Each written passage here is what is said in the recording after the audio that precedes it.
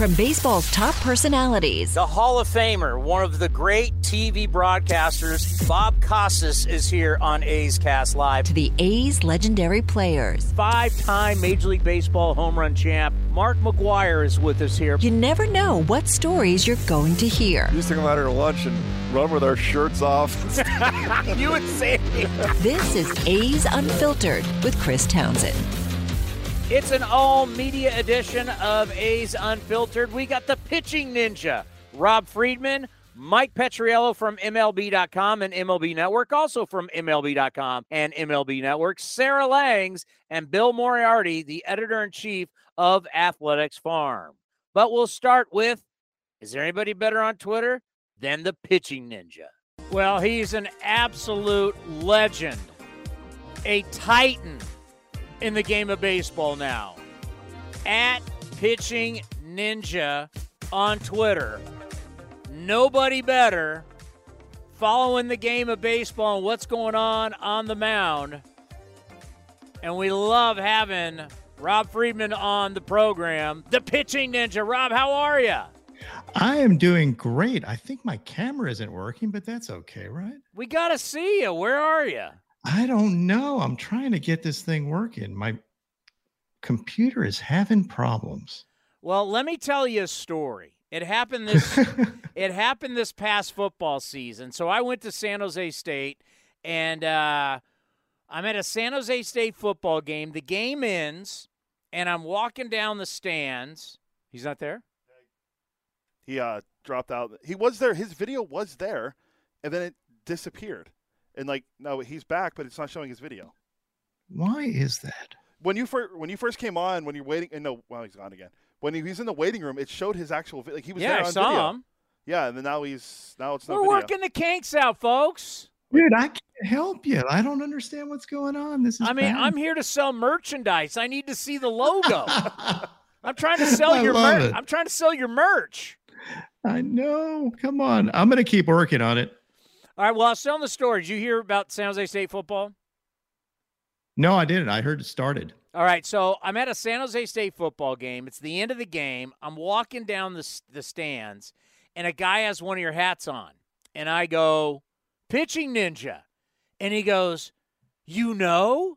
And I go, oh, I know the Pitching Ninja. I mean, so you talk about your merch blowing up. When I'm seeing it at a college football game, your merch out, at least out here, I don't know what the numbers say, but we see it now. We see with all the A's, I've worn your shirt on TV. A's players are wearing it. I see the hats in the stands. I hope you're doing well because I know out west I'm seeing Pitching Ninja merch.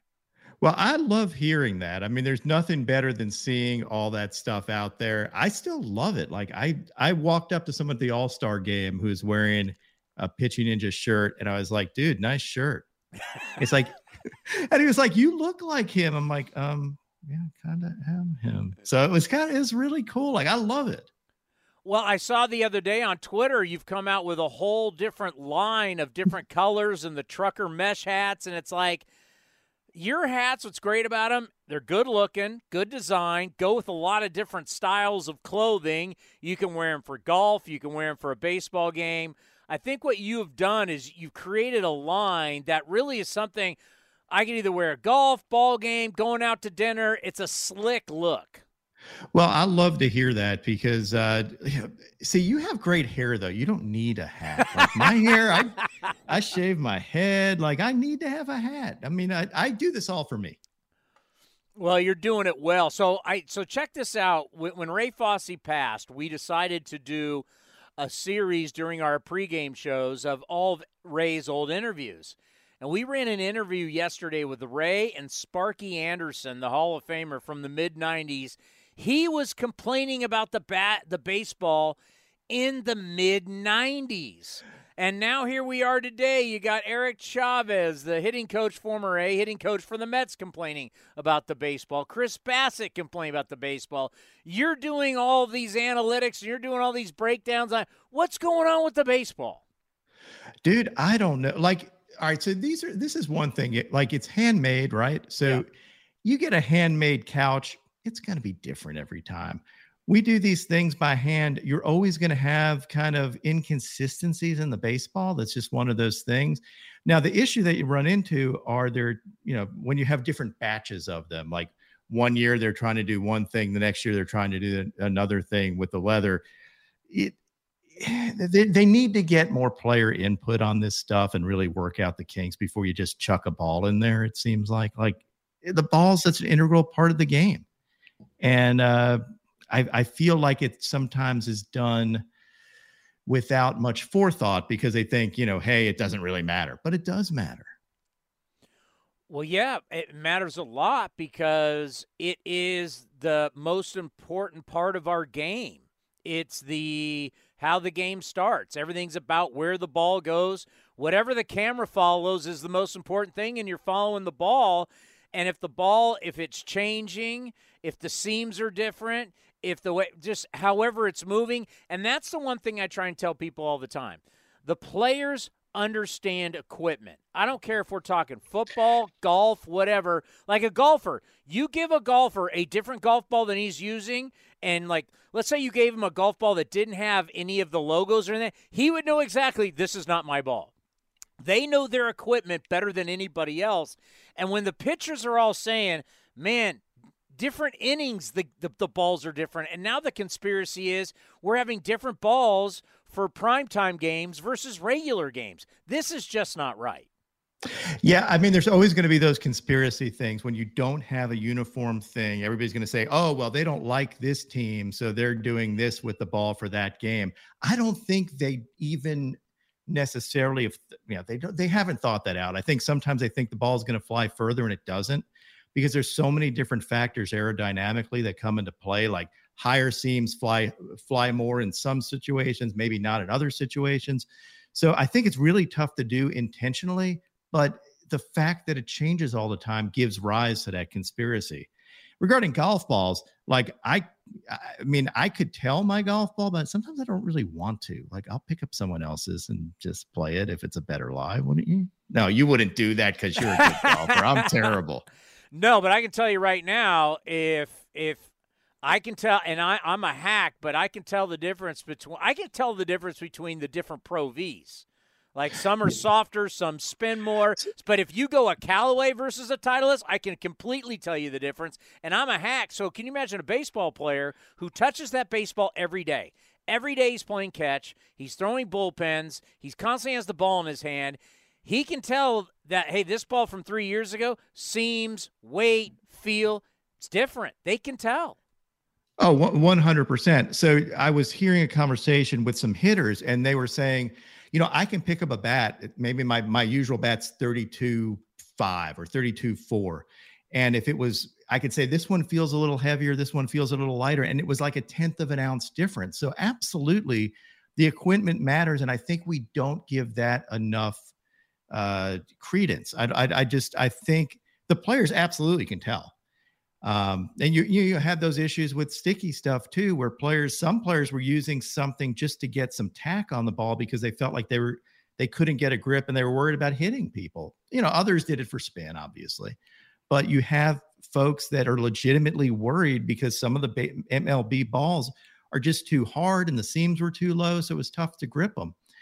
Someday we'll work this out, but you don't want to get me started on that issue. As a former pitcher, nothing fries me more than you got your batting helmet, you got your elbow guard, you got a shin guard, you got an ankle guard, you got all the python, all the pine tar, you got the sticky spray, you got batting gloves. We give these chumps every possible thing they can have at the plate, and all we get is rosin. That's it? Really?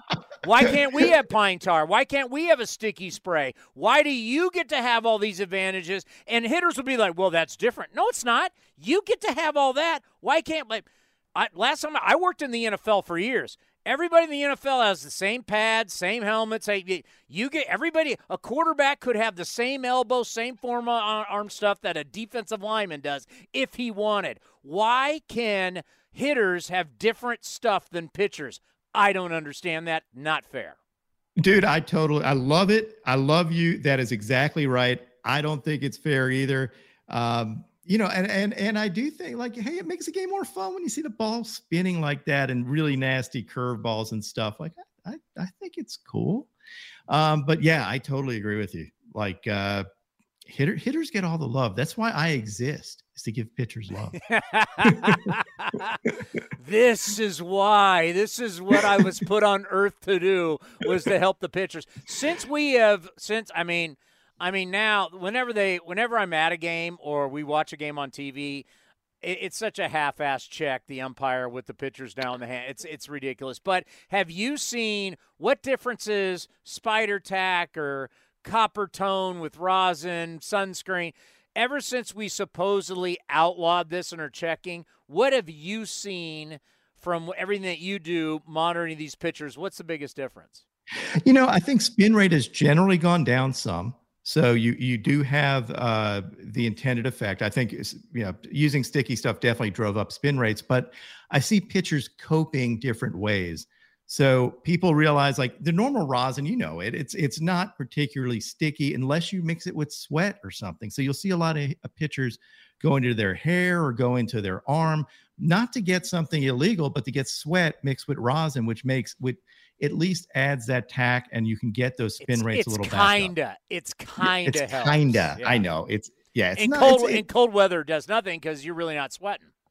Right. You have to like somehow create some sweat. And that's when you'll really see like under your hat, maybe your hair will be a little sweaty. But yeah, that's the best you can do. And it's a workaround. So I think you'll see a lot of pitchers sometimes go to their hair. And spin rates went down, and now they seem to crept up a tiny bit. They're still not where they were, but people are trying to figure it out. I don't think a lot of pitchers are.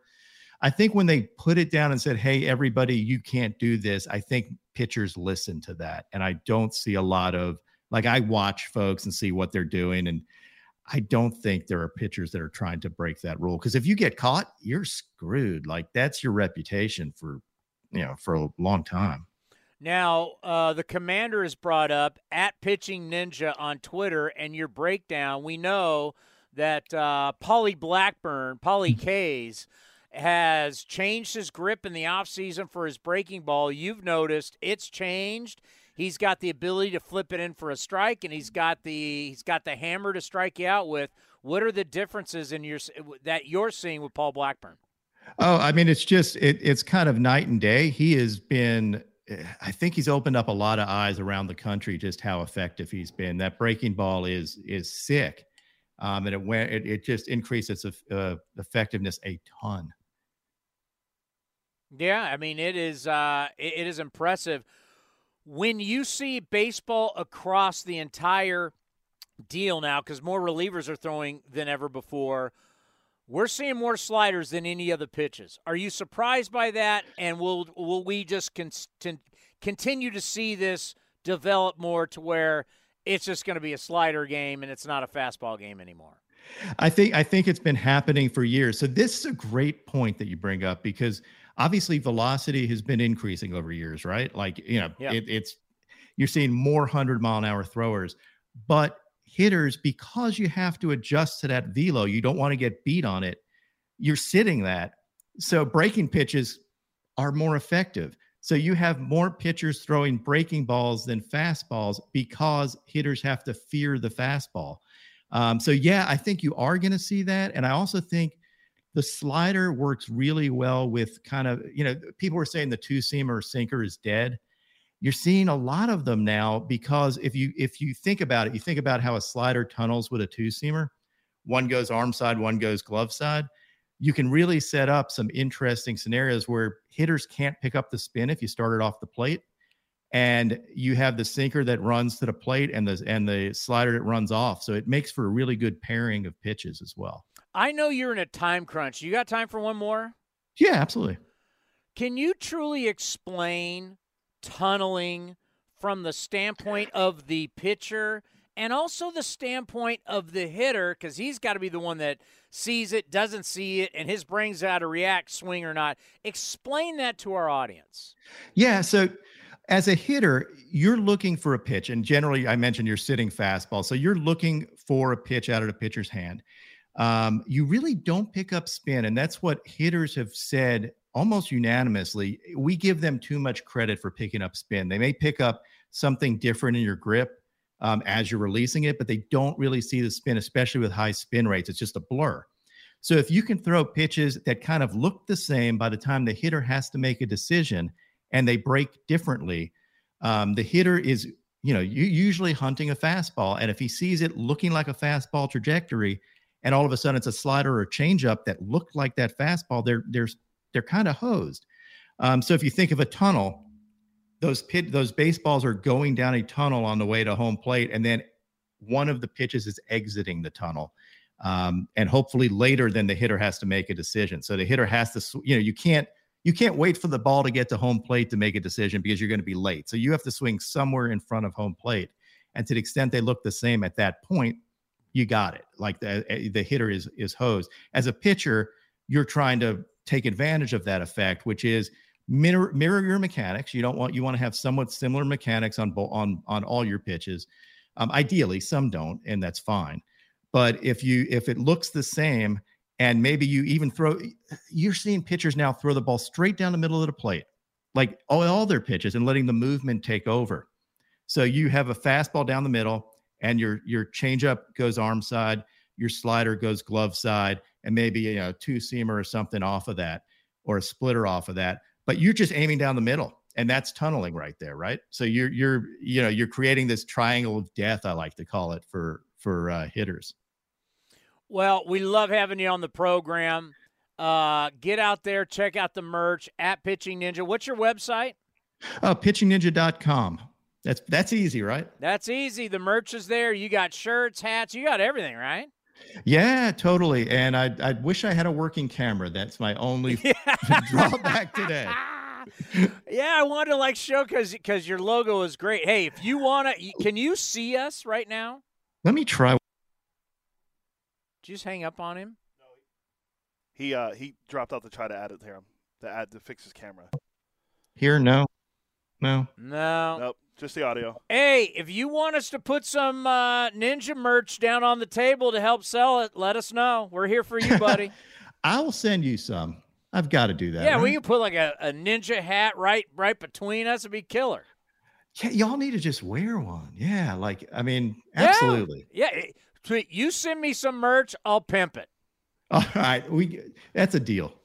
Well, I told you I do these hits on NBC California for our pre- and post-game show.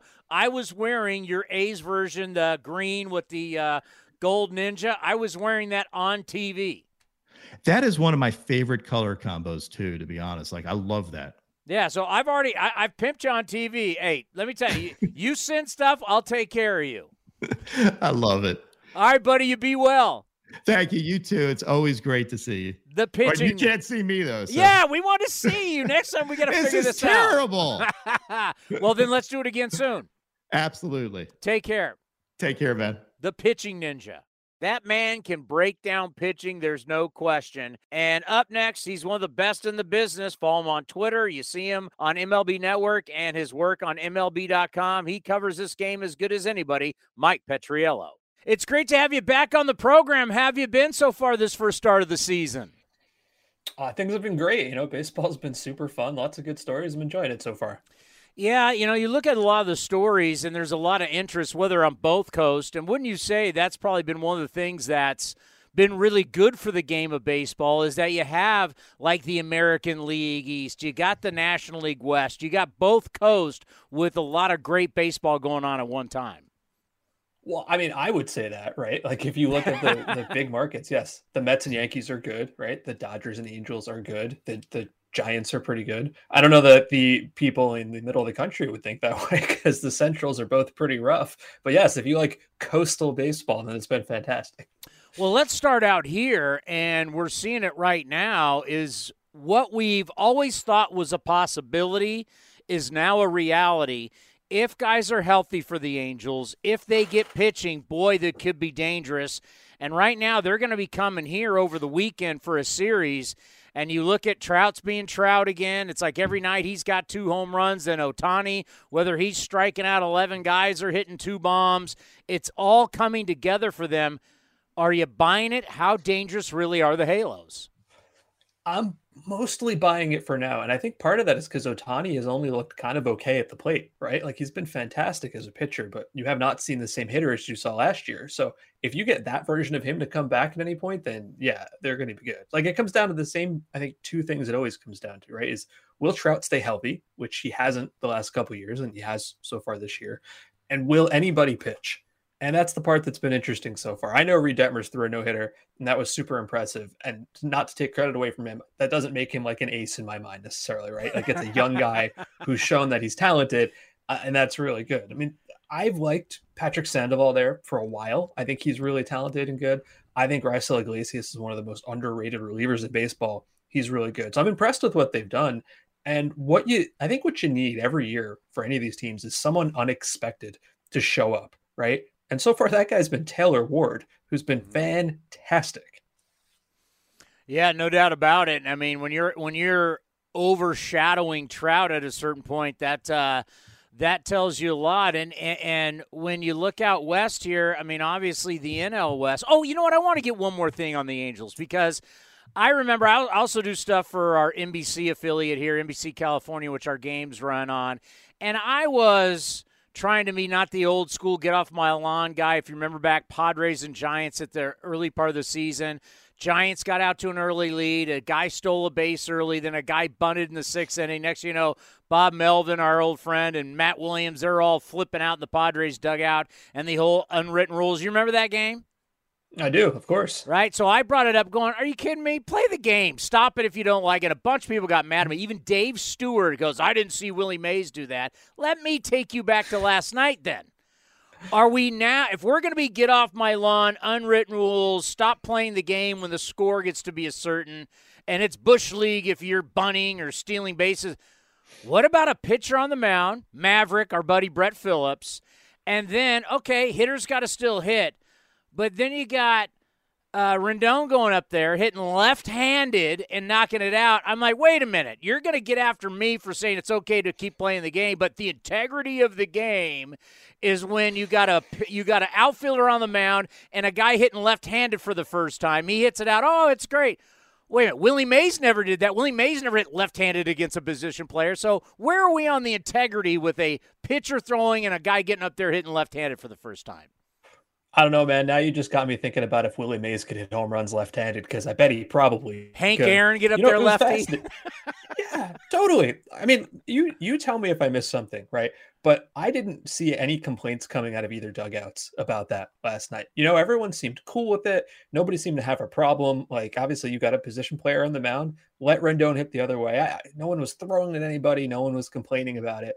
I think if you go back a couple of weeks, there was the issue with the Giants and the Nationals, right, where they were complaining about that. And I think the score at the time was the Giants were up by, like, I don't know, 6 or whatever, and the Nationals were complaining, even though the Giants had put up all of their runs in one single inning, like an hour beforehand, as though, like, that's a big enough lead. I don't think the unwritten rules are as big of a deal anymore. Like, that's just not the way the game is played, and all the better for it. Like, that doesn't serve anybody. That's what I said a long time ago. I got hammered for it, and I'm like, look at last night. You got Phillips tweeting Trout on Twitter. I mean, it's fun.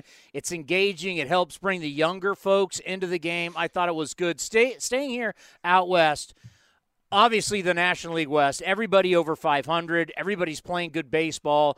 Good luck to our friend Bob Melvin, who's going to be undergoing a surgical procedure, but going to be away from the Padres for just a little bit.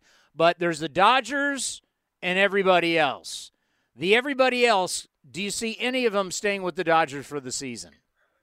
I do. I think the Padres are for real. The fact that they have hung around this far without Fernando Tatis is a really good sign, because I think what's happening there is, if you look at them, Manny Machado is playing at an MVP caliber level, which I certainly think he can sustain. Eric Hosmer's playing like wildly over his head, right? Yeah. So when he comes back down, which he almost certainly will, that'll be about the time Fernando Tatis is coming back. And I think that's going to work out really well for them. You know, all credit to Hosmer for helping them stay afloat in what looked like kind of a tough spot. You know, like the offense going into the year without Tatis sort of seemed a little underwhelming to me, you know? So Hosmer has done really well. Again, credit to him for that. Ha-Seong Kim has done a pretty good job on both sides of the ball, filling in at shortstop.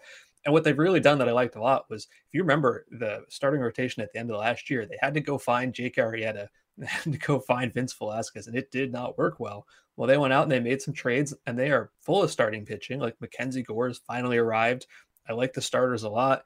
And they're not the Dodgers, right? But they're the clear second best team in that division. And I say that even though I do believe in the Giants. Yeah. They're not 107 win Giants. They've had a lot of injuries, but I do believe they're for real. And, I'm not going to say that I think the other two teams can stay above 500 because they won't, although they're off to good starts. But yeah, I like the Padres. Yeah, the D-backs out of nowhere, and our buddy Torey Lovello, former A, is doing a great job down there. And we don't like the Giants, but you do got to give them their due, especially after the season they had last year. They're going to be there. Switching to the other coast, and something that has been a lot of fun for us baseball dorks, is we're able to tune into these games starting at 4 o'clock, well before our games start. And you just, like you're watching right now, you had the walk-off bomb last night for the Yankees and the spirited series between the Yankees and the Toronto Blue Jays. I know it's just a quick 2-game set, but the battles they've had already this year. We've dealt with the Rays now twice already. We know how good they are. Just talk about the American League East, how competitive, and the one major disappointment would be the Red Sox. Yeah, how do you like the Orioles not being in last place in that division? And you can't hit home runs. You can't hit home runs at Camden Yards now.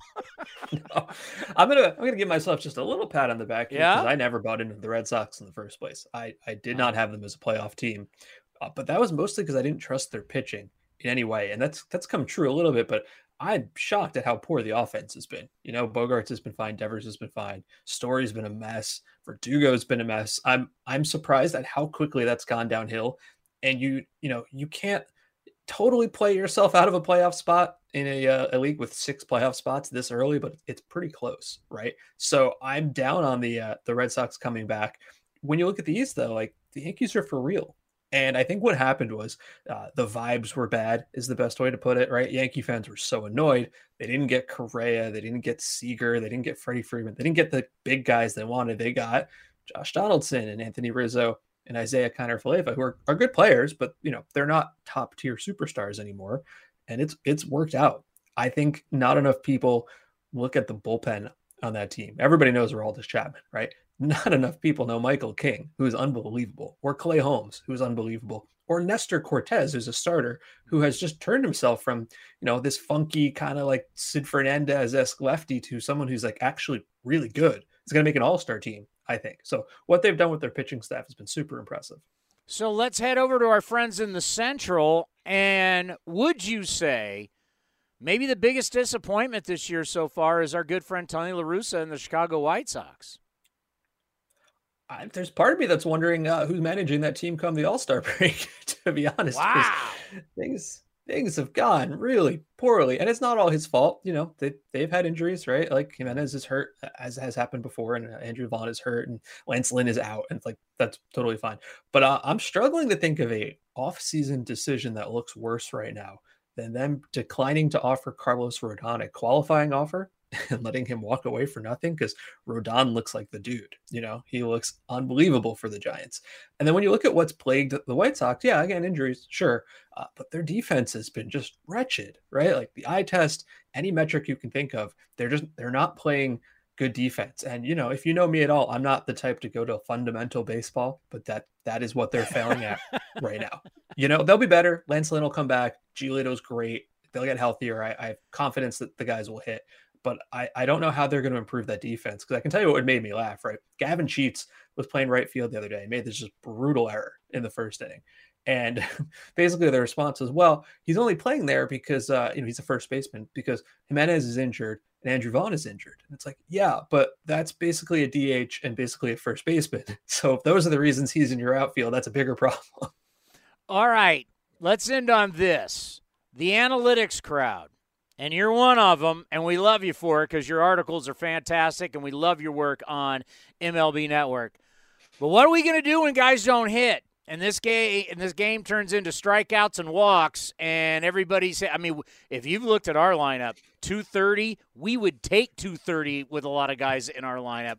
What are we making in the analytics crowd? Batting average doesn't matter. Well, obviously it doesn't, because nobody's hitting. What are we now at, 231 or 230 as a league? Yeah, I mean, it's not just that, right? Like, I think in April we had the lowest league slugging percentage for a month since like 1992 or whatever. and everybody is following the story. The balls are not flying as well, whether that's the ball itself, whether that's a change in the humidor, like it's probably a combination of multiple things. But I don't know that it's realistic to expect guys to just start hitting like it's 1985 overnight. That's not what they've been trained for. And the fact of the matter is, ball or not, pitching is a lot better than it used to be. It's hard to hit. It's hard to make contact. It's hard to put the ball where you want it to. So I think it's really unfair to say, well, we're not going to put any limits on the pitchers, but now you batters, we expect you to hit, like you used to hit without any training for that. I think that's unfair. So I think you're going to see a lot of this season. But the one thing that stands out to me is every time there's a ball that goes out and you think it should be a home run and it dies at the warning track, right? It sort of depends on what your comparison point is. Because if you look at the baseball from, let's say, 2017 to 2020, which was, mostly a power ball, and that's what you think your normal is, then yeah, everything is going to be disappointed. But is this what baseball was like for, decades before that? It's just kind of an interesting thing, because I remember everybody was annoyed with how many home runs we had in 2019. It's sort of hard to please anybody. Well, I'll tell you this. Yesterday, we've been playing because we lost Ray Fosse, obviously, and he did all these interviews all these years. We played one yesterday because we're in Detroit. This is way back, Ray Fosse and Hall of Famer Sparky Anderson. And Sparky Anderson, way back in the 80s, complaining about a juice baseball. And a lot of things he was complaining about, we've heard those complaints. So it's like, it doesn't matter what decade, it doesn't matter what era. People have been complaining about the equipment, especially the ball, it seems like forever. Yeah, I didn't hear that interview, but I'm guessing it was about 1987, right? The year that Wade Boggs hit 28 home runs out of nowhere. And I think if anything, if I learned anything the last couple of years, it's that we have the equipment and the technology now to measure these things. And that doesn't mean that this is the first time this kind of stuff has happened. We just didn't know it before. Like, you go back to weird home run seasons like 87, 1930, probably like Brady Anderson hitting 50 whatever home runs that one year, and people are like, oh, well, he was using a little helper. And it's like, okay, but did he just stop that the next year? I bet a lot of this was about the ball over time in ways we just never knew about. Hey, great stuff as always. We truly appreciate it. We wanted to have you on with the new set, so you got to see the new digs. It's fantastic. I wish I'd known. I would have turned my little purple light here green, because I can make it any color I want, but next time. Oh, that is nice. I like that. You can do whatever you want with that? Yeah, I'm going to do it live on your air here, which is super good television, but let's see. There we go. I love that. We need to get one of those. Hey, great stuff. We love reading you. We love watching you on MLB Network. You be well, and we'll talk soon. All right, guys. Thanks. Take care. From Petriello to another fan favorite from MLB.com, and you see her on MLB Network, and she is our favorite. On Twitter, nobody better. She's got more nuggets than anybody. The researcher of researchers, Sarah Langs. Well, she once said, you guys will just be a little streaming show. That's all you're ever going to be. Well, guess what, Sarah Langs? We have stepped our game up. What do you think? I never said that. Oh, my gosh. I was just texting Cody before. I love your setup. I'm staring in at my screen to see all these bobbleheads and mugs and everything. This is our next giveaway right here. Oh my gosh, that's awesome. I love it. Love this setup. And it's amazing, all the stuff that I just had all this in my garage all these years. Right? And then when we decided, let's just put, I've had all these I got so many jerseys. And what we're going to do with the sidewall is we're going to turn this into a fan wall and let fans send us stuff and just have it grow and be interactive. But yeah, so for the first, because everybody's always been interested in like, how do you guys do it? What does it look like? We said, you know what, let's put this thing on video so we can be on YouTube and be on Twitter and so they can see you, because we've always gotten to see you, but the fans haven't. Obviously, they get to see on MLB Network, but now they can see you. This is awesome. I love this for you guys. It's so cool. And you're so right. I feel like being a sports fan, being a sports person, you have so many giveaways and items and trinkets. So it's great to have somewhere to put it. I'm staring across the room at a handful of bobbleheads I have from covering games a few years ago, and giveaway texting gloves and helmet cups and everything. So having somewhere to put all that is amazing and a great use of it.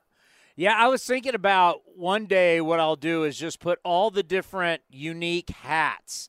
Because nowadays we have Mother's Day, Father's Day, breast cancer, prostate cancer. We do all the Memorial Day. We do all these different hats. I think one day I'm just going to put all these different hats that I've collected over time that I have, golf hats, Titleist Days hats, and we can constantly switch it out and keep it fresh, which I think will be a lot of fun. I love it. Redecorating whenever you want to. All right, back last night on the East Coast, you saw something that you just don't see very often. Now, you might say if you're a Phillies fan, we've been seeing this for the past couple of years, but my God, that comeback by the Mets, that was flat out historic. Oh, my goodness. So they were trailing 7-1 entering the 9th inning in Philly. And I do need to mention the Phillies wearing their epic Throwback Thursday love those. blues. Yeah. I love those jerseys. Todd Radom, who's like a uniform and logo expert, has pointed out to me that when they wore those were actually road uniforms, I guess. So it's a little incongruous that they wear them at home, but we give them, a free pass because those are beautiful. They're no Kelly Greens, but they're really, really nice. So anyway. Well, you know what it does? It makes us think of like our childhood, right? Makes you think of Mike Schmidt, Larry Boa, Pete Rose, and like Vaughn Hayes and that group. And there was that time when, the Royals wore blue, the Phillies wore blue. It was the 80s, and that's when I grew up a baseball fan. So whenever I see those with the red P, it makes me think of when I was a kid. No, they're so great. And Joe Girardi was wearing a sweatshirt that was made like the 2022 sweatshirts with the different colored sleeves that are different from the bodice of the sweatshirt. So he was wearing that in Throwback Thursday blue yesterday, and it was impeccable. But anyway, there was also a baseball game. And so the Mets enter the 9th. They're trailing 7-1. Taijuan Walker got kind of lit up in the first few innings. He ended up going, I think, 5 innings, which was good for the bullpen, give them some rest. But he didn't look great. They didn't look great just across the board. They end up coming back and winning that game. They were trailing by 6, entering the 9th, go on to win the game. It's just one of these crazy things that everything has happened before, but it hasn't happened all that often. So the last time the Mets trailed by 6, entering the 9th in a game and won the game was in 1997. And the Phillies, in their entire history, this was the 5th time they'd blown a lead like that. And their history goes back to the 1800s. So just a crazy, crazy game to be watching. I mean, well, put it this way. Phillies, same old, same old. They thought, Dave Dombrowski thought, I'm fixing this bullpen. This is what we really need to do. And obviously, long way to go, though. But on the Mets side, already a good start. Look, everybody's got confidence. Owners willing to spend money. Owners willing to eat Cano's money. Hey, we're about winning. Buck Showalter, we know, whether it was Yankees, D-backs, Orioles, it always starts out great. But is this one of those wins where you go, this is an omen? This could be the Mets' year? It really feels like it could be. You don't want to overreact to a May 5th win, but this is a team that also had another 5-run 9th inning, in St. Louis like 2 weeks ago. They were only trailing, I think, by 3, but Nolan Arenado had an errant throw, was rolled a hit. Paul Goldschmidt made a bad play. I mean, that's 2 Gold Glovers making plays that they make 99 out of 100 times. And you were starting to get the sense with this Mets team that maybe they're getting things that go their way that, I grew up a Mets fan. They don't usually go their way, but here they are with 2 wins like that. They had a no-hitter last Friday. It was a combined no-hitter. It's kind of a different thing, but all of these things are not usually on the early, first month plus checklist for the New York Mets. So it's starting to feel like one of those teams. I still have some questions about their offense. They don't hit the ball very hard. You and I have talked about this, and I talk about this pretty much whoever I talk with, that we talk about hitting the ball hard because you get better results. And I do think offensively in the power department, there are some questions, but hey, They scored 7 runs in the 9th to go ahead in that game. So no question about the offense on May 5th. That's for sure.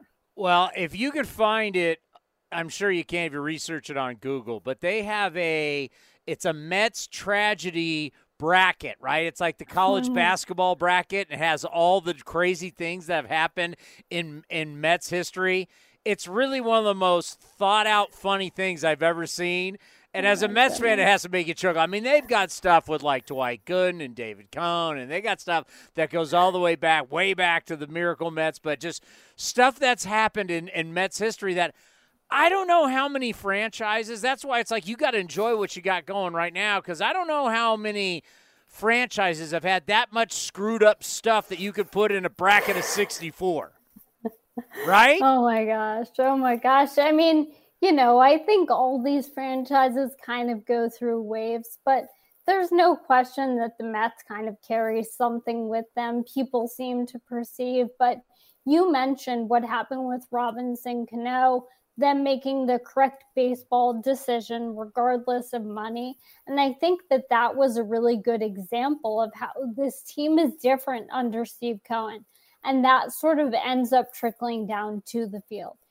That is an off-the-field decision in that, okay, we're not going to continue with this contract. But it allows a guy like Dom Smith, J.D. Davis, Travis Jankowski, all of these guys to retain their jobs at the major league level and continue to contribute. And the Mets 10 years ago, 5 years ago, I can't speak to 20 or 25 years ago under prior ownership, but certainly in recent memory, would not have necessarily made that choice, but it was the right baseball choice. No disrespect to Robinson Cano, the individual, any of that, but just based on the results. And, I think that is the anti of the bracket you're talking about. Yeah. I mean, it really feels like a tide is turning. And I think the Mets fans in my life would say that when DeGrom got hurt in spring training, it was okay, same old Mets, But I think that they're showing that it's not quite that simple and that this is sort of a new dawning for this club right now. Obviously, great talk other than that in baseball is what happened at Fenway Park with Shohei Ohtani as a pitcher. And Joe Madden said after where he goes, yeah, see, I tell him not to run the bases hard because he's more valuable as a pitcher to us than he is a hitter. And I go, I am so tired, Sarah, of everybody talking out both sides of their mouth. Everybody does it. I hear it on with our team, all these other teams. You're not going to allow any starter to go deep in any game that's meaningful, especially in the postseason. All right, so if you're going to have Shohei Ohtani go out there and pitch 4 innings, you're going to pull him because you don't want him facing the lineup the third time around in a postseason game. So don't tell me he's not more valuable than a hitter who's going to hit 4 to 5 times in every postseason game if it's a 5 or 7 game series. So we can say whatever we want when a pitcher does something, and these managers will talk about the starting pitcher, but the data shows us no one trusts starting pitching anymore, especially in the postseason. Am I wrong? Well, I mean, I don't have it in front of me right now, but I know it took a very long time for us to see a starter go deep into a game in the postseason last year. I believe the last complete game in the postseason is still Kershaw in 2020 in that first Brewers game, or maybe there was one toward the end of last year, maybe Luis Garcia. I'm not sure. But overall, we're certainly not seeing it. And it does have to do with numbers. It does have to do with the fact that, guys see a pitcher for the third time and they get acclimated to them for sure. But to Ohtani's credit, I mean, he was out there for 7 innings yesterday. He did go deep into that game.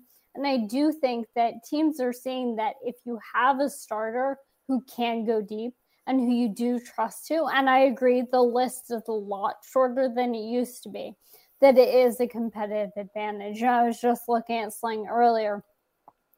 Teams are winning at a 714 winning percentage clip when they get a quality start this year. So part of a quality start is you have to go at least those innings, right? And last year was 686. So it is a decent difference. It's early in the year. But it is a decent difference where if you do have a starter, you trust to go deep and you trust to go deep and not give up like 10 runs, that it is going to benefit you. But I certainly agree that postseason baseball is certainly not, Chrissy Mathewson throwing 3 shutouts to start his postseason career, something like that. And, these guys coming out, Bob Gibson, whoever else you want to pick, and throwing complete games and shutouts. But, also these relievers are really good. And I do want to give credit. We're talking about October. I mean, we're talking about some high leverage, really accomplished relievers who it's really cool to see them do their job.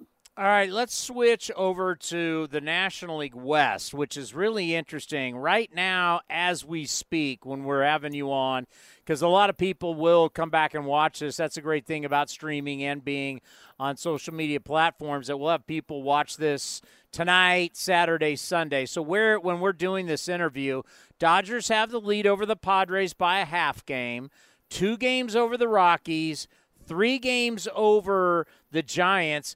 Torey Lovullo, our guy, our buddy, former manager of the D-backs, look out. The Snakes have won 3 in a row. They're only 4.5 back at 500. A very, bunched division. How do you view the NL West so far? Who you buying and who you not buying long term? Obviously buying the Dodgers, always buying the Dodgers right into eternity.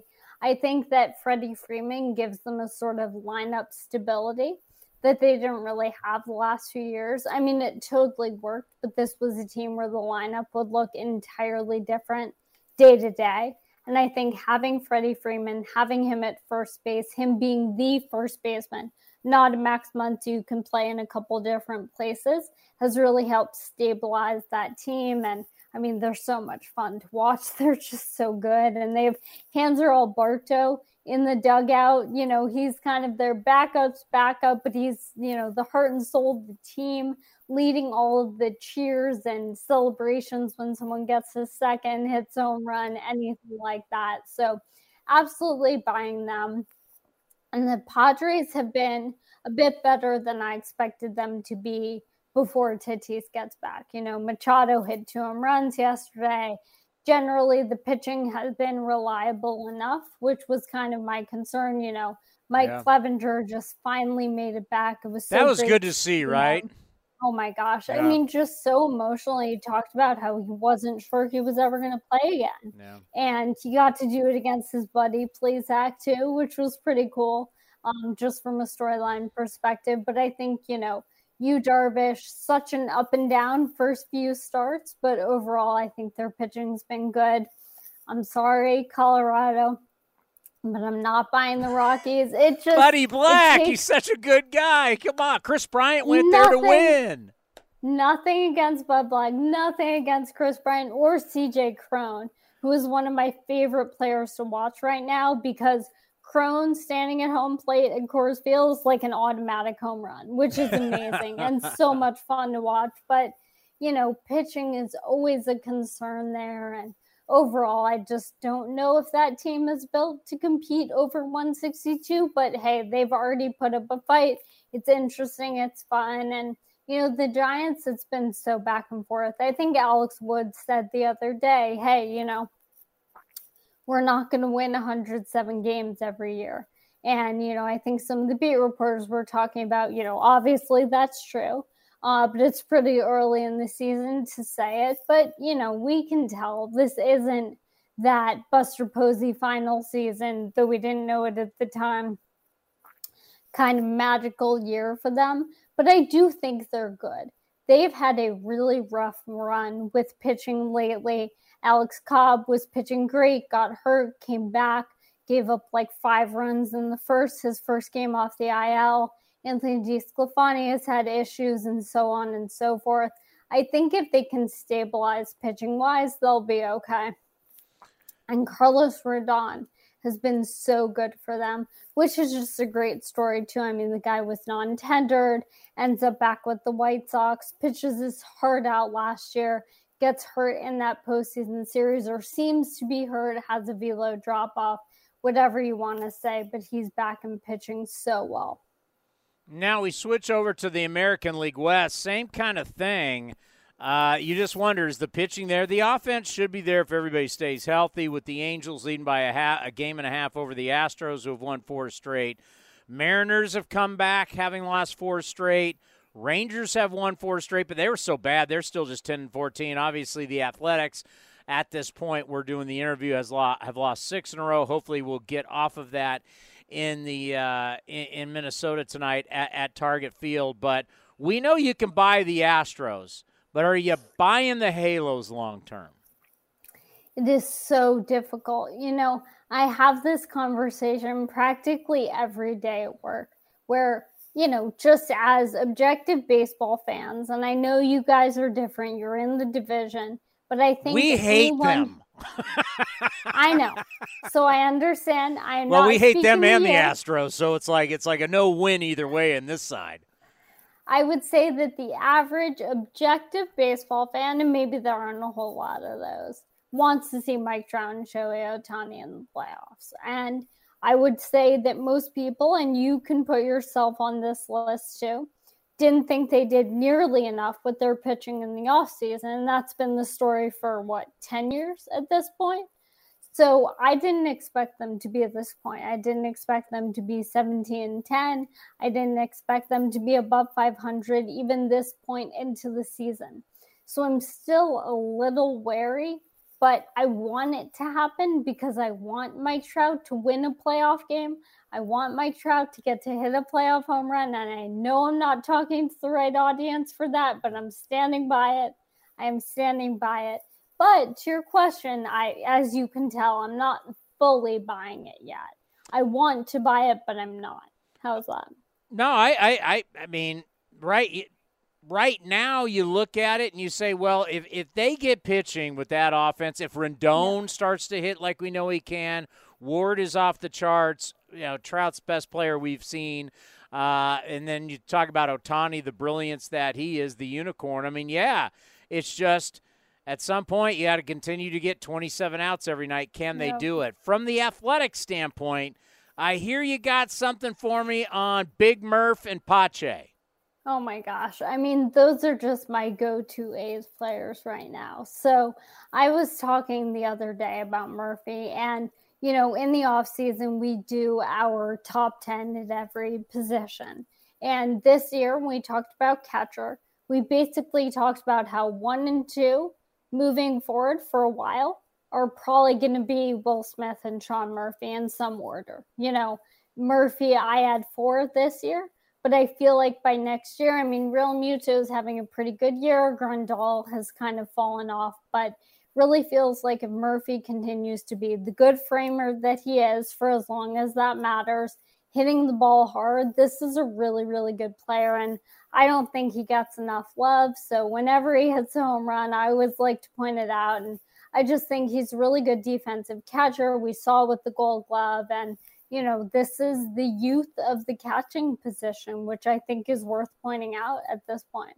Yeah, Shea Langoliers, the kid that we got in the Matt Olson trade from the Atlanta Braves. Fran Reardon, our AAA manager, we just had him on, and he said, hey, this guy can absolutely run. He's a terrific athlete, and with all the power. And so catching right now, the depth is really good. I want to give you this on Pache because this scares me, Sarah.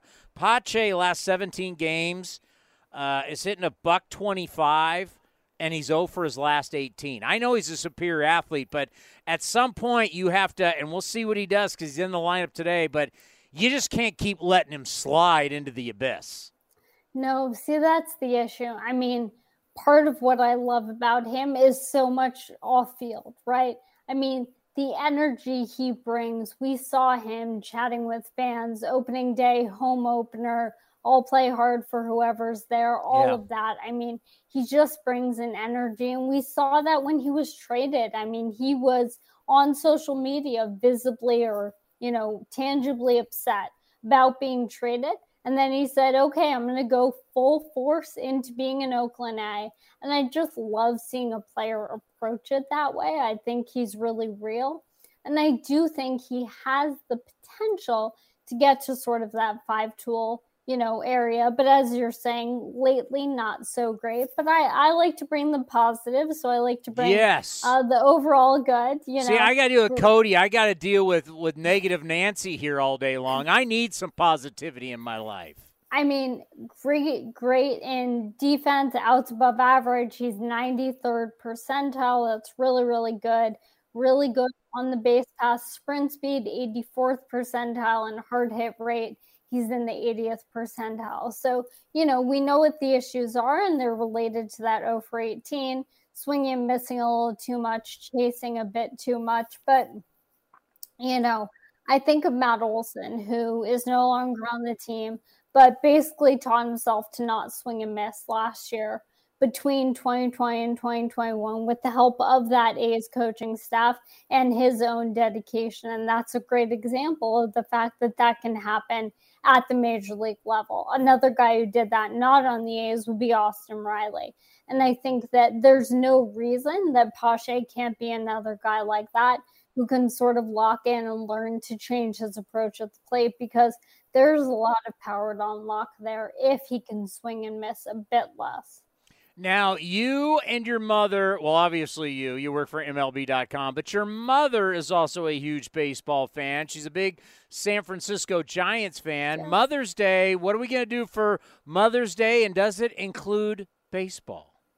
I don't think it will include baseball because we tend to go to Mets games and they are on the road on Sunday and I have to work. But we'll definitely get some brunch, spend some time, probably watch baseball at home. So that still counts, right? Watch some of those early 1 p.m. Eastern time games. But, we're always talking baseball and, just getting to share that, which I love so, so much. Are any of our friends, and let's end on this, are any of our friends, and I'm not going to mention them by name, but they all come on this program, are any of our friends over at MLB Network who have just been trashing batting average, just trashing it for years, just kicking it into the ground over and over again, starting to realize that the league averaging around 230 is forget whatever you think about analytics. We're about the entertainment business. We are a part of entertainment. People are scoring more touchdowns in the NFL. People are shooting more three-pointers in basketball. More goals are being scored in hockey. Scoring, entertainment, that's what it's about. Low batting average, not so great for entertainment. Are people starting to come around just a little bit over at MLB Network? Well, I honestly don't know exactly who you're talking about, so I certainly can't speak for them. But, overall, I think we all want to see guys get on base. We want to see offense. We want to see those things happening. But I will always caution, I know you guys are out on the West Coast where it's nice and warm all the time. It's cold here. It's really cold on the East Coast. Cold. I have the air conditioning on today. What do you mean it's cold? I'm staring outside at rain. We have 5 postponed games. I think 4 on the East Coast and 1 in Chicago today. So I will say the batting average where it's at, I really do expect it to change by, July.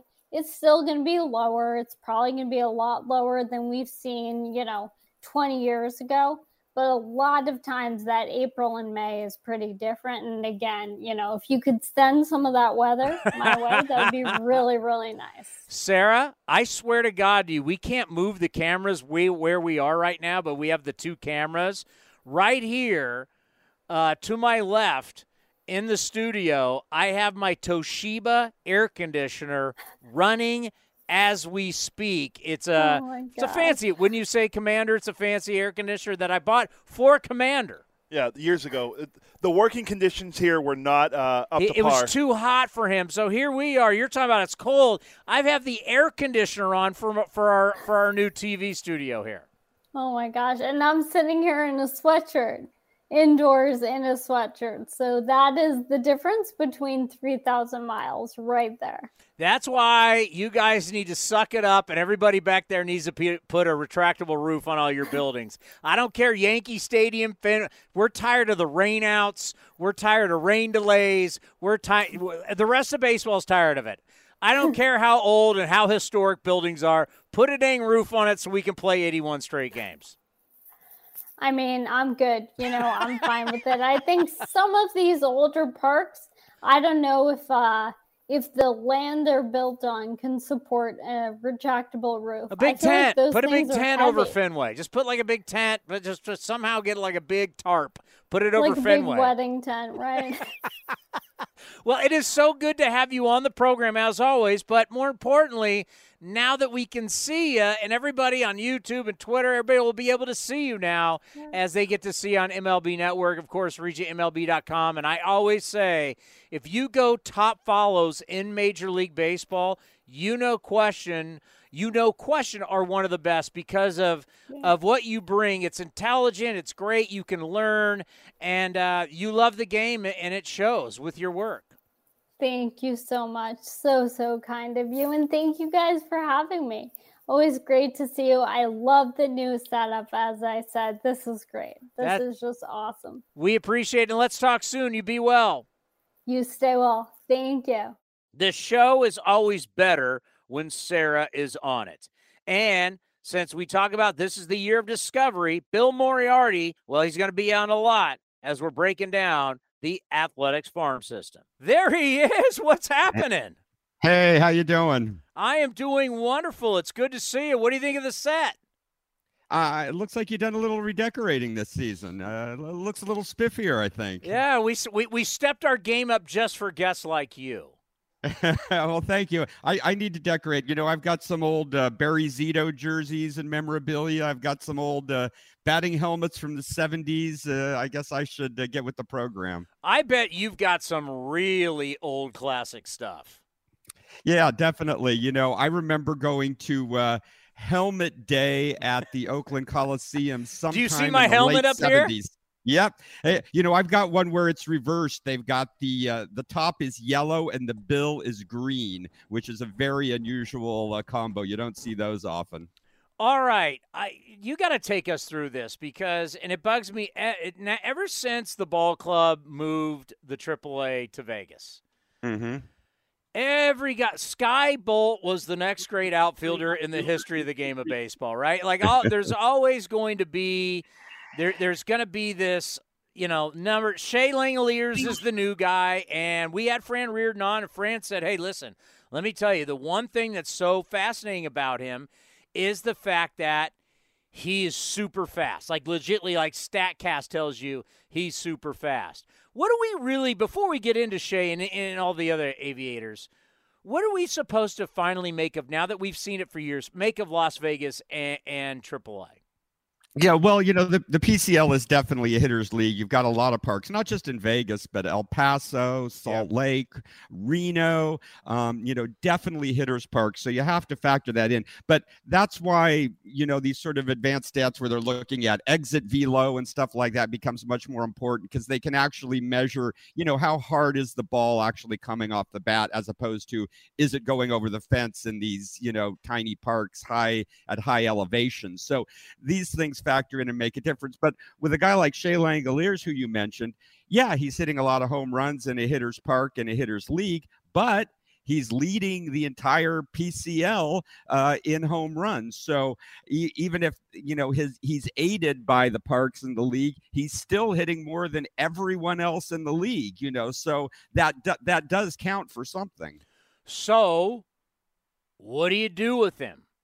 I mean, catcher, but if he's got wheels, like Fran said, and it's showing up on StatCast, which is telling me this kid's a great athlete. I know I looked it up. He's played other positions. What do you do with somebody that's that fast and has all these tools? Do you really leave him at catcher? Yeah, I think, look, obviously, if he can be a catcher, that's very valuable. And, there was talk in the offseason of the A's potentially trading Sean Murphy, and it is the A's. We know everyone's not going to be around forever.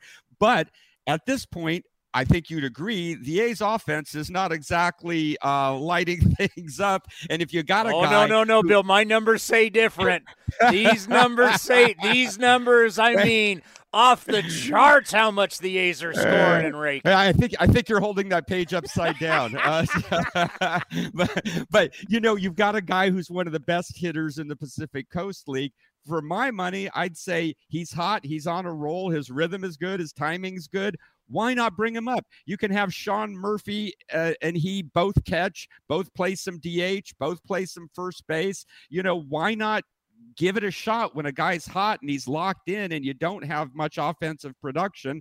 I don't know what they're waiting for, but they obviously haven't felt the desire to force it yet, but at some point, if he keeps hitting like this, I think they're going to have to find a way to get him in there and help the offensive production of this team one way or another. I mean, he's been the best hitter in the A's minor league system, and like I said, one of the best hitters in all of AAA so far this season. All right, remember the movie Moneyball where they go meet with Scott Hatteberg and Billy Beane? Brad Pitt says, "Oh, it's easy to play first base, right, Wash?" And Wash goes, "It's extremely hard." All right, it's easy. It's easy to play anywhere. Give a guy a glove. I mean, the one thing that is a reality is that all of these players, I try and remind people this, that all of these players, they all grew up great athletes. They all grew up playing multiple positions. He's obviously a guy that can go out to the outfield. If you could say, okay, we're not going to have you play catcher because I want your wheels to play every day. That's one thing that comes to the ballpark every day is speed. If his speed is as good as Fran Riordan's StatCast says it is, it's not the eye test, it's StatCast, where can we put him? Where can we say, hey, man, we're not beating you up behind the dish. We're putting you somewhere. Where's the best spot for him? It's kind of reminded me of Soderstrom, too. Yeah, absolutely. And I think for a catcher, the most natural spot is always at first base. I think that's the easiest place to move a guy from behind the plate.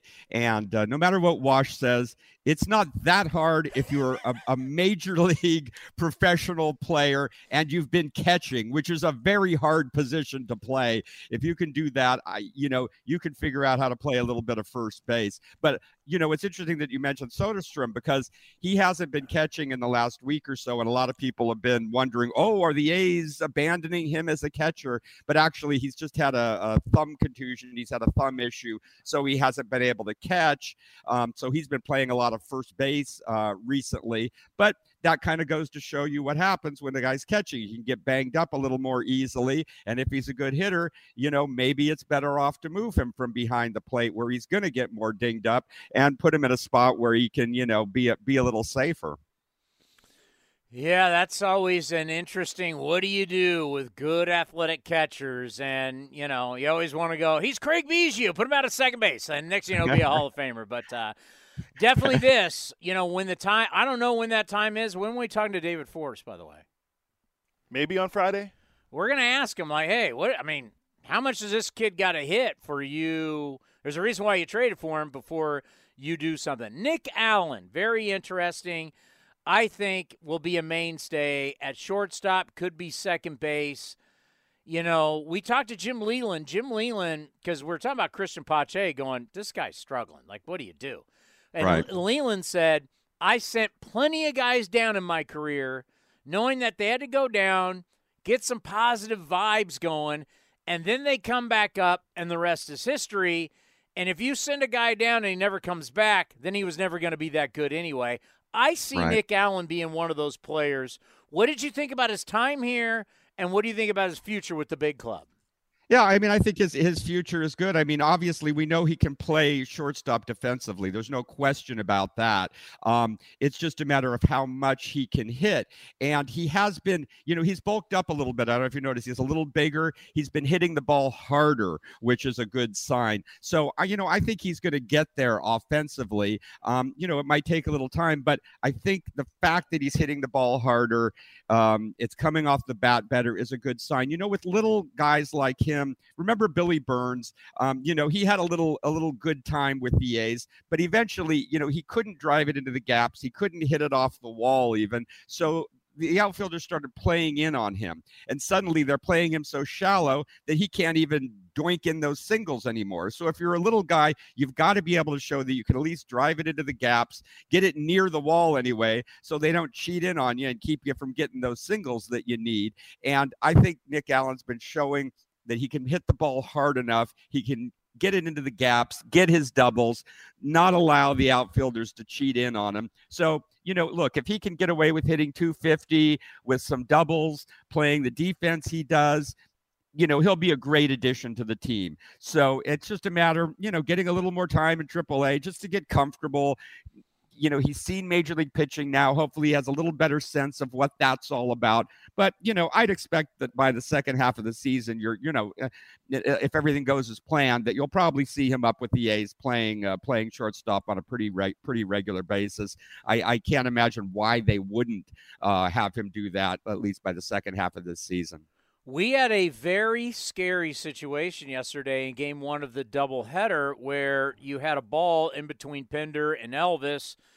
They collide. Pinder got hit with Elvis's leg in the face and his neck, and you're like, oh, boy, you worry about concussion, you worry about neck, back, that whole thing. And the whole time, that's going down, and Kotze, Paparessa, and everybody comes out, and they're looking at these guys. And part of me was like, here is the major problem with allowing teams and baseball to carry 8,000 pitchers. You've got no depth. You have razor thin depth on your bench because you got so many guys down in the bullpen, and it's your guys' fault for making the game this way. And if both those players go out, and we're in a doubleheader, what do you do? And that was kind of a question in the postgame show. Well, what really do we have at AAA? We've seen Christian Lopes. I mean, it is what it is, right? I mean, who's down there? If some guys get injured and we're still carrying only 12 position players and you need guys to come up, who really is down there that's good enough to come here and help the A's win? Well, it's interesting because I was just thinking about that very point. By the way, you can say hello to my cat there. Hello, kitty. How is the kitty? But I was just thinking about that the other day. When I was a kid, I remember teams would typically have 16 position players on the roster. Now they've often got a dozen, which means you've only got 3 guys on the bench. So and one's a catcher. It's a big difference. And I don't know if you know, but the A's just released Eric Thames and Buddy Reed from the AAA roster. So there's a couple of names down there that you might have known that aren't there anymore. When did that go down? Is that today? I believe it happened actually last night. Buddy Reed and Eric Thames. I think if you go to the A's transactions page, you'll see it listed there. But they did just add someone you might know, Matt Davidson, first baseman, third baseman, who's been around, power hitting, right-handed hitter. He was signed to a minor league deal, so he's now there at Vegas. He's a guy that could be first base, DH if you need it, still has some power. I was glad to see they brought up Luis Barrera. I thought he was one of the guys who should get an opportunity to get some at-bats. Besides Barrera, Davidson, Nick Allen, those are probably the top guy. Oh, Shea Langoliers, of course, not forgetting him. Those are the top guys down there. After that, much of the depth is at AA this year. I mean, you've got guys like Zach Geloff, Logan Davidson, Max Schumann, Jonah Bride. They're all hitting really well at Midland. And I think before long, you'll see some spots opening up in AAA, and those guys will be up there, and they might be kind of the next round of reinforcements at this stage of the game. I totally understand. I don't like it. I hate it. I wish they would have addressed it in the CBA, and they didn't. And front office people will hate me for saying this. My apologies, Billy Beane and David Forst and crew. I hate manipulating time. I think it's just the dumbest. Like, can you just for people to understand how bad this practice is, can you imagine in other sports, we're going to draft Michael Jordan, Larry Bird, Magic Johnson, Shaquille O'Neal. We're going to draft Peyton Manning, Barry Sanders, you name it down the line. And none of these superstars, Lawrence Taylor, guys who came out and were just unstoppable, right? Can you imagine in those other sports that they went, nope, we're not going to play them because we don't want to make them free agents faster. What a crime that would have been to football and basketball. We're not going to play Wayne Gretzky until we can manipulate his service time. Can you imagine? I mean, it's just like the stupid. We may never have these players like Stan Musial and Hank Aaron and Willie Mays and these guys because we manipulate their service time. We stick them in the minors when they shouldn't be there. And that makes me think of Zach Geloff. We saw him in San Jose when the Ports came here, and you're looking at this guy. Tall, athletic, can play. I mean, he was laterally can move. I mean, I only saw him for one game, and I watched a lot of him, and you could just see, and just to watch him hit, he's got all the tools. Manipulating a guy's service time who's a college guy, I think is stupid. Like, if he's a college guy, you got to rush him to the big leagues. Well, I think, I mean, your point is right. One thing to take into consideration, though, is it is different in baseball. Football and basketball, they can come right out of the college game, go right to the pros. Well, minor leagues, college is their minor leagues. Yeah, exactly. So these guys, there's a lot more in the development process in baseball. So it is understandable if a guy comes right out of college and doesn't go straight to the majors. I mean, they used to try and do that with pitchers sometimes, and it rarely ever worked out. You know, there is a certain amount of development that's required. That's not to say that there isn't a certain amount of service time manipulation that goes on too, but Zach Geloff was just drafted last year. Usually guys like that start out at some level of A-ball. So the fact that they're even starting him out at AA this season is considered a bit of a push. But, you know, some guys are more ready than others, and he certainly looks to be pretty ready. He's done nothing but hit. He's hitting, I think, 339 at Midland. I think as of last night, he was leading the Texas League in hits. And, you know, he's just done nothing but hit. So hopefully if he keeps this up by the second half of the season, maybe he'll be up in AAA at Vegas. And, you know, that puts him obviously just one step away from the majors. Also, just so you know, he's been splitting time between third base and second base this year at Midland. So he does have some positional versatility. So he could, you know, potentially slot in a couple different spots for the A's at some point in the near future. Yeah. I mean, I don't expect him to get to the big leagues this year. But I'm saying as a college guy, you're not supposed to be there that long. And the way that we deal with players, how many years do you want this guy? Because, trust me, we've talked about new ballparks not till at least 2028. And if things keep going, we could be 2029. Geloff's what, 22? I think 22 or 23. Yeah, 22. Probably 22. Let's just start doing the math. How long you want this guy? So that's where when I'm looking at it, you know, I understand that the next great A in a new ballpark may be in high school right now, maybe just entering college, right? That's just being realistic. So that's when I say Nick Allen. I want to know what the hell is Poisson going to be anything or not? Like, I want to know because these guys may not be the answer for the new ballpark, but they could be the answer vaulting you into the new ballpark. So having a guy sit in the minor leagues forever, I don't know what that does for me.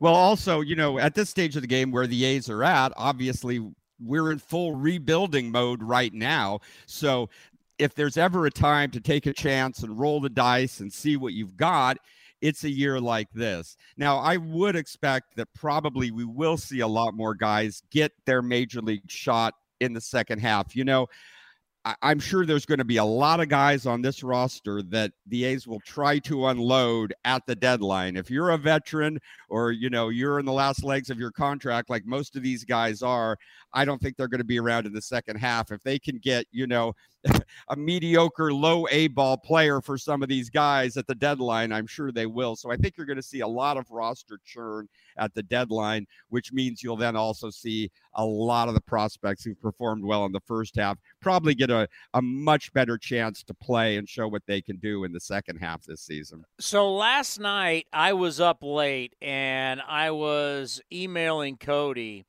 an article that came out, MLB.com. This is not going to shock you. So basically they polled a bunch of executives, and certain executives did reply, and they had a bunch of questions for the start of 2022. Who's the best team? Who's the best player? All that kind of stuff. And then it came down to who's the most tradable guy at the deadline? Who do you think got the most votes? Well, I'm guessing I'm assuming it was an A's player. I'm assuming Frankie Montas. Ding, ding. And I'm thinking, yeah, I mean, if it's me, I'm holding him to the deadline. I'm getting just desperate GMs out there. There's going to be GMs who are absolutely desperate. And when I mean desperate, some of these guys are going to be fighting for their jobs. So if you can find a GM that knows if he doesn't go on a playoff run, doesn't get to the playoffs, he could be losing his job.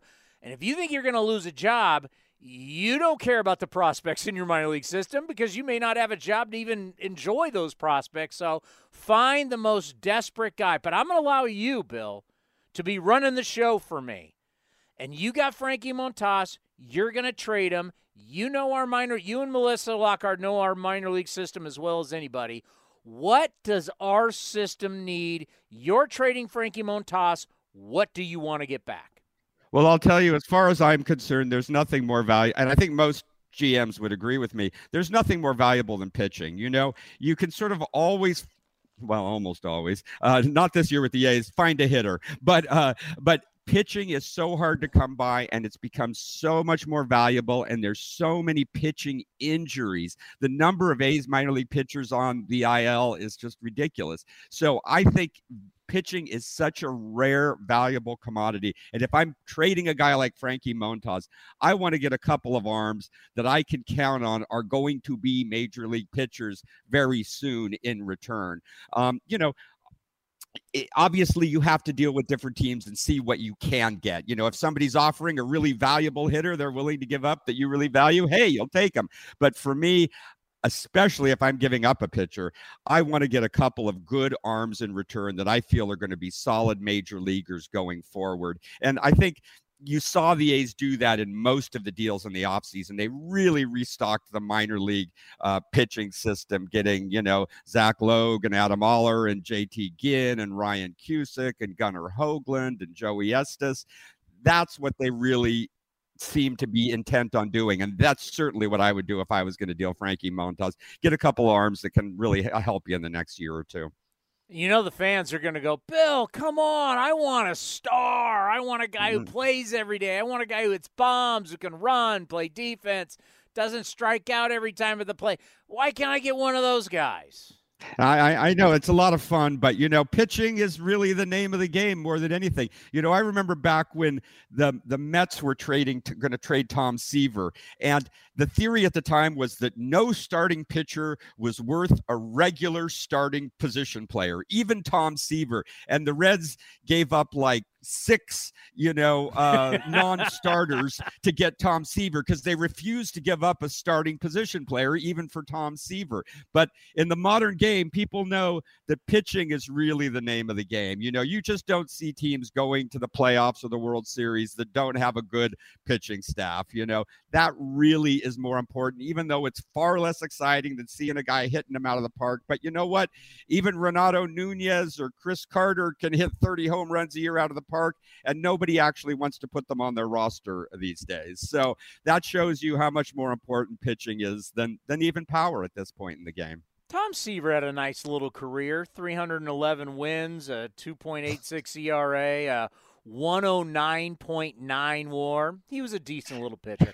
Actually, recently, I don't know what I was watching. I can't remember what it was, but they were showing the All-Star game from when – I don't know why it was on, but it was the All-Star game at Yankee Stadium where Tom Seaver is obviously a National League All-Star, but he's a National League All-Star as a Cincinnati Red, and everybody at Yankee Stadium, because he starred New York, he got this standing ovation, and it didn't stop. And he kept tipping his cap, and then he stepped back in line, went back out, tipped his cap again, and it was like, I've never seen that before. That was a big league deal. Okay, guys, lower level, Poisson, Muncy, looking at these guys, who looks like going to be the real deal? And Poisson, are we $5.1 million? Is it ever gonna work out? those Dominican teenagers are always a bit of a crapshoot, and he's still 19, so who's to say for sure? But he didn't have a good year at Stockton last year. They've moved him to second base. He's hitting about 220 this year in his second year at Stockton. He's still 19. I mean, if he's going to pan out, it's going to be a long-term project. It's not going to happen overnight. So I wouldn't want to put too many eggs in that basket. But I'll tell you, there are a couple guys at Stockton that are really performing well, that are really exciting, that I think really worth keeping an eye on. Of course, last year's top draft pick for the A's, Max Muncy 2.0, the shortstop. He's just 19 years old at Stockton. He's leading the team in home runs. He's taken a lot of walks. He's getting on base. He's playing well across the board. His batting average is still a little low. He's hitting around 210 or something, but he's taking walks, getting on base, hitting for power, playing well enough in the field at 19 years old in the Cal League. And A's people I've talked to are very excited about the way he plays the game. So I think Max Muncy is definitely someone to keep an eye on and who will definitely be moving along a lot more quickly than Robert Poisson. And another guy from last year's draft, the A's fourth-round pick, outfielder Denzel Clark, has really gotten off to a great start at Stockton. He's a big guy, and he's got a really intriguing mix of speed and power. He's leading the team in both extra base hits and stolen bases. I think he's already stolen 10 bases, and he's a big guy. He's got power. I mean, he kind of makes me think of, not to exaggerate, but he's kind of an Andre Dawson type, like he's a big guy. He's got speed. He's got power. He kind of seems like he'd do anything. They started him in right field. Now he's been playing in center field. If he can stick in center field, that makes him even more valuable. But he's really performed well out of the gate. So I think Max Muncy and Denzel Clark, who were both draft picks last year, have performed well at Stockton. And then last year's second round pick, who we talked about, Zach Geloff's been performing really well at Midland. So the A's last year's draft class has really been looking good. I mean, having, those 3 out of your top 4 picks really off to tremendous starts with their first full season teams is really a good sign. Well, I got to tell you, what you do for us here on A's Cast, we absolutely love it. I mean, this is such a pivotal time to find out what's going on in our minor league system and who are the future A's who are going to help us get back on track. So we always love having you on the program. We always appreciate what you do for us for A's Cast. It's a great listen. Be well, and let's talk again soon. Absolutely. Anytime. Always happy to talk prospects with you, Chris. Take care. Bill Moriarty, who does a fantastic job once again covering the minor league system, editor-in-chief of Athletics Farm. We would like to thank Rob Friedman, the pitching ninja, Mike Petriello, Sarah Langs, and Bill Moriarty for coming on A's Cast Live. Now back to A's Cast, powered by iHeartRadio. This has been a presentation of the Oakland Athletics.